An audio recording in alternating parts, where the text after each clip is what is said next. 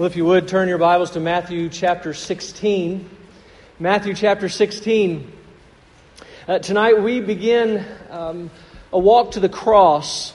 We're going to take the weeks from now until the week after Easter to walk through a few chapters in Matthew. We're going to begin tonight in Matthew chapter 16. We read verses 21 to 28 earlier. Daniel did that for us. I'm actually going to go back to verse 13. But before we move any further, I'm simply going to read verse 24. So if you would stand with me in the honor of God's Word and the reading of it. Matthew chapter 16, verse 24. Then Jesus told his disciples, "If anyone would come after me, let him deny himself, take up his cross, and follow me."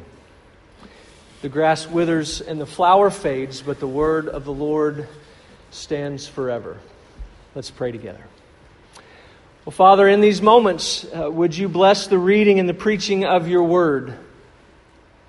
Would you give us ears to hear and eyes to see? Would you bend our wills to yours? May we bring ourselves under the authority of your word, and may we be different as we leave. Speak to us now, and Father, would you remove any hindrance or any distraction that we might see Jesus. And it's in his name that we pray. Amen. You may be seated. Well, in his book, Amusing Ourselves to Death, Neil Postman said this: "Christianity is a serious and demanding religion. And when it is delivered as easy and amusing, it is another kind of religion altogether." And it's another religion altogether because, and again in his words, when presented as entertainment, everything that makes Christianity historic and profound and sacred is stripped away. There is no ritual, no dogma, no tradition, no theology, and above all, no sense of spiritual transcendence. Now, when he wrote that back in 1985, Mr. Postman was talking primarily of the problems associated with Christianity as it was presented on television. My, how far we've come since then, right? Because now it's not just about television, but it's how Christianity is promoted on all forms of social media. And not only on social media, it's how Christianity is promoted within sanctuaries and worship centers and strip malls and movie theaters, or wherever people might gather to experience a 2019 version of worship. And I submit to you that our passage tonight presents something very, very different from that. As a matter of fact, the passage validates Mr. Postman's comments. Our passage presents Christianity as serious and demanding, not easy or amusing. And we see that in who Jesus is, what He came to do, and how we are to respond in light of that. And that, of course, will be our outline this evening as we look at following Jesus. Who is He? What did He come to do? And how are we to respond? Let's begin first at the question, who is Jesus? As I mentioned back in June, if you'll remember, we were here back in June at our very first worship service, or our monthly worship service. And at that time I mentioned that this portion of Matthew, or here in Matthew 16, we find ourselves in a transition in the book because it is a transition in Jesus' ministry. He's transitioning from a larger, more widespread ministry or a wide-ranging group or public ministry to a more confined, moving from masses to a more narrow focus of private ministry among only a few. And we find ourselves here in verse 13. Jesus is walking with the disciples and He asks them a very powerful question. It's a very straightforward question. It's a matter-of-fact question. And he simply says, who do people say that the Son of Man is? And we read in the language that they all begin to chime in, one after the other. We're not sure who of the 12 answer, but some say, well, it was John the Baptist. Some say it was Elijah. Some say it was Jeremiah or one of the other prophets. And in other words, everybody has their own opinion, Jesus. Everybody has kind of made up something on their own. It might be something based on something that they've heard. It may be something based upon their own intellect or the limited knowledge that they have. It may be just simply a figment of their imagination. But they are responding.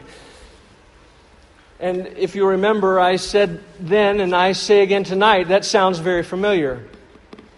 It sounds very familiar of the time that we now live in. Muslims believe one thing. Jehovah's Witnesses believe another. Mormons believe one thing. Hindus believe another. And even those who aren't associated with any kind of formal religion have an opinion of who Jesus is. Unfortunately, there are many in the visible and local church today who profess to believe something about Him as well, other than what Scripture portrays Him to be, or describes Him to be, or reveals Him to be. And they too are basing their opinions on their own ideas and on their own intellect and their own limited knowledge. They don't go to the Word of God to find out who Jesus is revealed to be. They are left with their own imaginations. And some would even ask, some would be bold enough to even ask, why is that a problem? And we would answer that it's a problem because Jesus says it's a problem. And we know He says it's a problem because He follows up that question and He asks them, well, okay, but who do you say that I am? Apparently, all of those answers are not correct. So who do you say that I am? You have been with me. You have heard me. Who am I? And of course, that's plural. He's asking the group, and Peter jumps in on behalf of the group to answer. And he says, well, you are the Christ, the Son of the living God. And that answer is so full of meaning. We could take, and I'm going to take a little bit of time. What does he say by making that statement? And he's saying, well, you're the long-awaited one. You're the anointed one. You're the Messiah. You're the one that Isaiah spoke of when he said, the one that the Spirit of the God is upon. You are the one that the Lord has anointed to bring good news to the poor, to bind up the brokenhearted, to proclaim liberty to the captives, and to open the prison to those who are bound, to proclaim the year of the Lord forever. In other words, you're the divine Son of God. You're the begotten of God. You are the promised one, the King from the line of David. You are the one who fulfills that covenant from the tribe of Judah. And there was no hesitation there. Just as quickly as Jesus asks the question, Peter chimes in with his answer. But it was more than just simple verbal assent, intellectual assent. And we know that from verse 17 because Jesus says, blessed are you, Simon. Blessed are you, for flesh and blood has not revealed this to you, but my Father who is in heaven. And I tell you, you are Peter, and on this rock, on this profession of faith, I am going to build my church, and the gates of hell will not come against it. Death itself will not come against the church that's based upon this profession of faith, based upon who I am. So Peter's blessed. He's blessed, and he should be happy because God has turned His face toward him. He'd been gracious to him. He expresses that Peter would not have come up with this answer on his own, that this is something that's been revealed to him by the Father. God has revealed this to him. His heart has been changed. He's been given sight to see. He's been given ears to hear. It's just, as he said to Nicodemus, he said, the Spirit is moved. You've been reborn. So rejoice, Peter. Be glad. You've been given the gift of faith, and you've acted on that, and you've spoken, and you know who I really am. And it is on that profession of faith, it's on that right profession that I am going to build the church. In other words, Jesus says that any individual that professes anything, I mean, we see in these few first verses, we see that if anyone professes him to be anything other than what the Bible reveals him to be, is not a Christian. And that makes us tense up, doesn't it? Because it's not up to us to determine who He is on our own, or to define who He is, or describe Him based on what we think or what we desire Him to be. He's not a creation of our own imagination. And Peter's profession is made upon, that profession is made upon the fact that this is who Jesus really is. And I understand that type of definitive, absolute statement is not popular today. To say that outside of these bounds, it is impossible to be a believer. And that brushes up against us. But regardless of the response that we might receive, regardless of how people might push back, it is something that we are to stand upon. We are to live by it. We are to speak and act as if it were unequivocally true, because it is. We must stand firm upon it, and we must do so. But we must do so lovingly, graciously, and meekly. But stand firm nonetheless. So in light of that, I must ask, do you believe that Jesus Christ is the Son of the living God? That He is our Savior? Who do you say that He is? But Christianity is more than just about who Jesus is. It's also about what He came to do. It's also about what He has done. Look at verse 21. It says, "From that time Jesus began to show His disciples that He must go to Jerusalem and suffer many things from the elders and chief priests and scribes, and be killed and be raised up on the third day." Now, up until that point, Jesus has chosen to reveal His death and resurrection through parables. He hasn't been exactly clear. He has been sharing about it, but He's done so in a way that for us, post-cross, we understand, but for those pre-cross, they would have struggled a little bit. They wouldn't really have known. And for example, he describes the bridegroom being taken away in Matthew chapter 9. He describes the sign of Jonah in chapter 12, and then earlier in this chapter that we're looking at tonight. But at this point, he stops simply alluding to it and kind of walking around it and speaking of it, but not being as clear. Matthew says he begins to show him or them about His death and resurrection. The word means to expose the eyes, to give evidence or proof, to show by words, or to teach. In other words, from this point forward, He's going to be very clear about what must take place. This is actually the first of 3 occasions when He just says it specifically. He's going to say in very clear language, I must suffer and die. But not only that, He must be raised from the dead. And He's not going to do that in roundabout ways. He's going to be specific. And notice how Matthew describes this. He says He must. Jesus begins to show them that He must go to Jerusalem. He must suffer under the Sadducees and Pharisees and scribes, and He must be killed. And so we ask, why? Why must all of that happen? And there are just simply a couple reasons as we look at tonight as we're moving through this passage. First is God's counsel and decree ordained it. His counsel and decree ordained it. It's always been that way. From prior to the foundation of the world, it's always been plan A for Him to go to Jerusalem, to suffer and to die and to rise again. It's never been plan B. His death and resurrection was the predetermined plan of God. And while we read here that Peter didn't understand that at that particular time, he will get it. He will get it. Listen to his words post-ascension. He says, "Men of Israel, hear these words." He's preaching in Jerusalem. And he says, Jesus of Nazareth, a man attested to you by God with mighty works and wonders and signs that God did through him in your midst, as you yourselves know. This Jesus, delivered up according to the definite plan and foreknowledge of God, you crucified and killed by the hands of lawless men.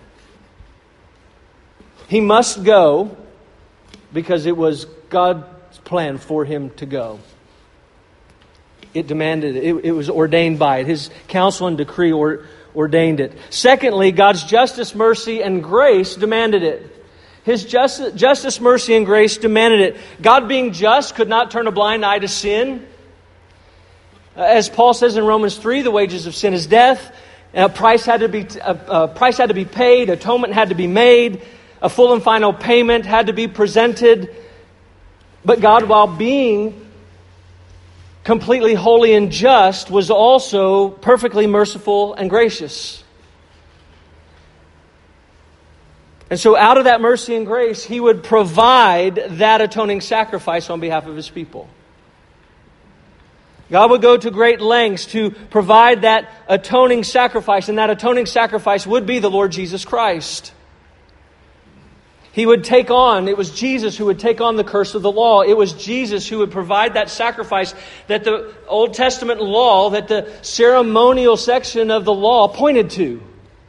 Everything about that pointed to the Lord Jesus. And so it was Jesus who would do what we could not do for ourselves. He willingly, obediently, mercifully, and lovingly died and rose again from the dead on behalf of us, on behalf of sinners, so that we might be forgiven, that we might be redeemed and adopted and sanctified and glorified, as we just spent our time in Ephesians learning and reminding ourselves of.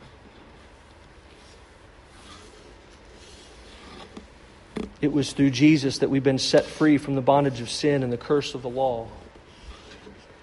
And brothers and sisters, we must never lose sight of the importance of that cross. Never should we lose the importance. It is essential. It is pivotal to our salvation and the salvation of those family members you're praying for, of your friends that you're praying for, of those who are lost, of everyone and anyone. Salvation is of no other way. It is through the cross of Christ. It is not found in ourselves. It is not found in anything that we can do. It is in what Christ has done. And we don't need to give in. We need to make sure that we hold firm and understand that we do not need to be saved from difficult life circumstances. We do not need to be saved from bad marriages, dead-end jobs, poor communication, or a lack of finances. We need to be saved from our sin. The issue is not circumstantial and outside of us. The problem is spiritual and internal.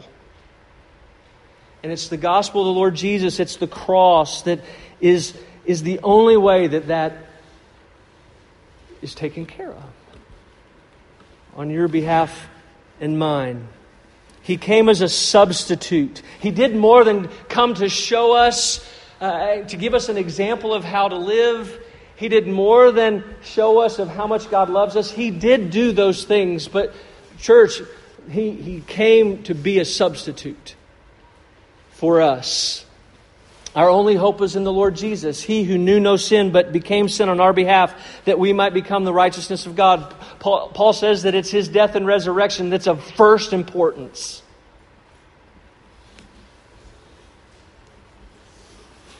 And Paul also says that this gospel, because it is absolute, right? It becomes a stumbling block to others.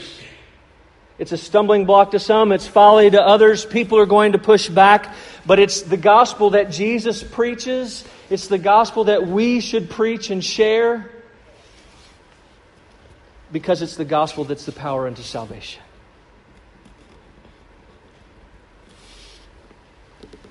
And so my question is, are you trusting in Christ and His cross for your salvation? Are you trusting in the cross for the forgiveness of your sins? Are you trusting in His death and resurrection for your salvation? And the question that we're now left with is, how are we to respond? We've heard the truth and the necessity of the cross pretty frequently, as we should and as we need to. We need to hear it all the time. But I think it would help us to step back for a minute and think about it in terms of how the disciples would have heard this. This would have completely shocked them and turned their world upside down. We have to remember that in their minds, the Messiah was going to deliver them militarily, politically, economically, socially. They were expecting the Messiah to go to Jerusalem and be enthroned and to rule. And they've just heard that he must go to Jerusalem that he might die. And they've heard that he's going to die at the hands of the religious leaders. They hadn't yet put it together that he had come to, as I read earlier, he had come to proclaim that the poor. He came to proclaim the good news to the poor, but they hadn't put it together yet that not only meant the poor in wealth, but also the poor in spirit. They hadn't put it together that while he had come to bind the brokenhearted, that was more than, or not just simply those who grieved the sadness of circumstances, but that he had come to bind up the brokenhearted who mourned their sin. They hadn't put it together yet that the freedom that he would proclaim and the prison doors that he would throw open are for those who were in the bondage of sin and death and needed to be released. Their sin and death had enslaved them, and he had come to set them free. And it just wasn't clicking yet.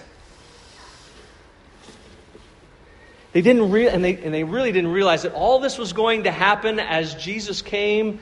The Messiah would come as a suffering servant that we looked at back in December in fulfillment of Isaiah 52 and 53. They hadn't quite realized that it was the Messiah, it was Jesus himself who would bear our griefs, carry our sorrows, be stricken and afflicted and smitten, pierced through for our transgressions and for our iniquities.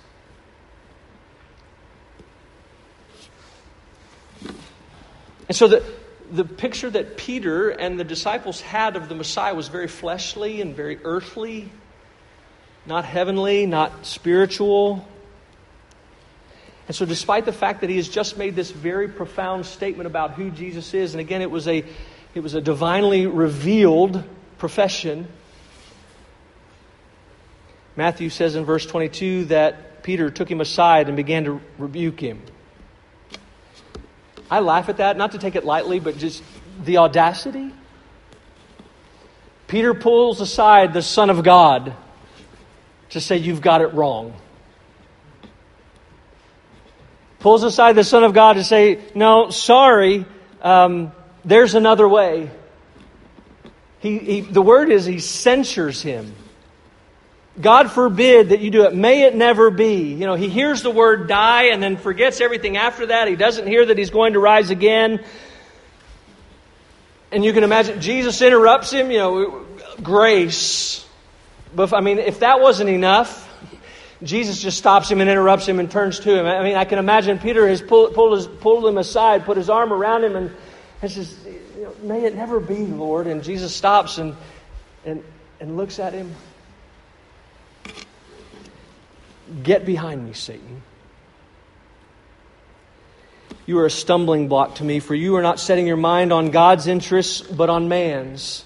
This Peter, who was the rock and represented the others and had just made this confession or profession of faith in him as the Messiah, and it was the confession that the Lord praised and was going to build his church on, that rock is now a stumbling block. He's in the way. Because Peter's thinking temporally, he's not thinking eternally. He's thinking physically, and he's not thinking spiritually. And he had the person of Christ in mind, but not his work in mind. Peter had his own way of thinking, and it wasn't God's way of thinking. And so Jesus let him know in no uncertain terms that this is not correct. Anything less then God's plan is not just wrong, but evil. That's the strength of the statement. It's not just wrong, it's evil. He sees, as I mentioned last week as we were wrapping up, not last week, but 2 weeks ago in Ephesians chapter 6 in spiritual warfare, Jesus looks behind Peter and sees Satan in the heavenly places. Get behind me, Satan. Why? Because Peter is saying the exact thing that Satan said to Jesus in the wilderness. There's another way. There's a better way. Don't go to the cross. Take another route. And Jesus here, as well as in the wilderness, said, that's not the plan. Jesus would not be thwarted. He was not going to bypass the cross. And brothers and sisters, to believe and promote anything other than salvation by grace alone, through faith alone, in Christ's work for our redemption alone via the cross is not just false, it's evil. And that's why Paul says in Galatians that any other gospel is anathema. It's to be cursed, it's to be condemned because it is no gospel at all. And we need to be firm and absolute about that. Well, Jesus doesn't leave it there. At this point, he turns from looking at Peter and turns to look at the group. And he repeats and expands on what he said in Matthew chapter 10. He says, if anyone would come after me, let him deny himself and take up his cross and follow me. For whoever would save his life will lose it, but whoever loses his life for my sake will find it. For what will it profit a man if he gains the whole world and forfeits his soul? Or what shall a man give in return for his soul? For the Son of Man is going to come with his angels in the glory of his Father, and then he will repay each person according to what he has done. I don't know about you, but there is nothing easy or amusing about that statement. It is serious and demanding. It's not a call to make a decision and life will be easier. It's not a call to make a decision and lead your best life now. It's not a life where we look forward to health, wealth, and prosperity. It's not a life in which we continue to seek our own interests, our own desires, our own wants. It's not a life of self-preservation. It's not a life of self-promotion. It's not a life of where taking up your cross simply means that we need to put up with a difficult coworker, or put up with a nagging spouse, or we're having to work overtime, or anything else that we lightly describe as bearing our cross. Because, listen, that might make it more palatable, but it diminishes the call that we're being called to as followers of the Lord Jesus, and even worse, it trivializes what Christ has done for us through His cross.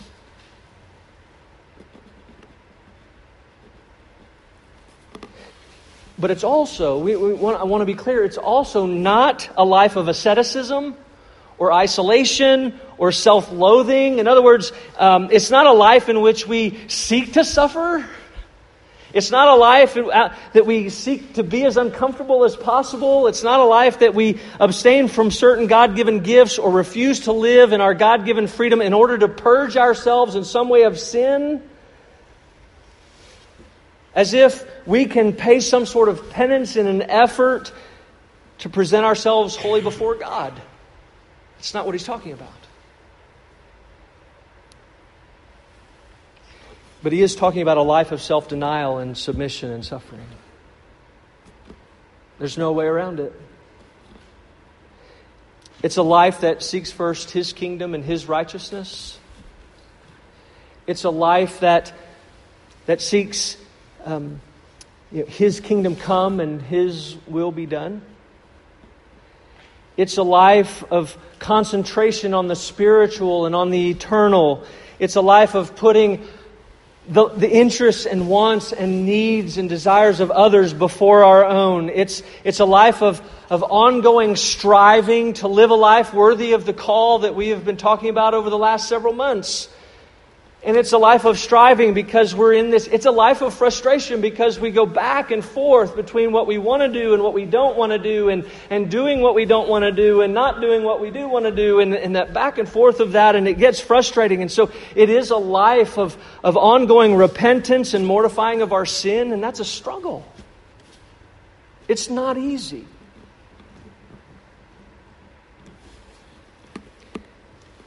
It's a life of laying down ourselves for the sake of Christ. It's a life of holding loosely to that which we have. It's a life of taking firm stands, again, meekly but resolutely. It's a life of nonconformity. It's a life that includes a willingness to not fit in and to be labeled and to be potentially ostracized, shamed and ridiculed, and this is hard for us to understand, but a willingness to even be martyred. That's the call. And how do we do that? And how do we maintain that focus? And what do we do when we fall back into what's easier and fall back into what's less demanding, because we all do it? We do. And two things that I would like to suggest. First is that we continue to look to Christ and His cross. Continue to look to Christ and His cross. In the words of the author of Hebrews, consider Christ. Consider Christ. We look to the one who did what? As I told the children, He denied Himself. He took up His cross for us. We look to Jesus who the writer of Hebrews says learned obedience through suffering. And so what we do, we look to Christ and His cross and we ask ourselves, who are we to think that we should expect anything less?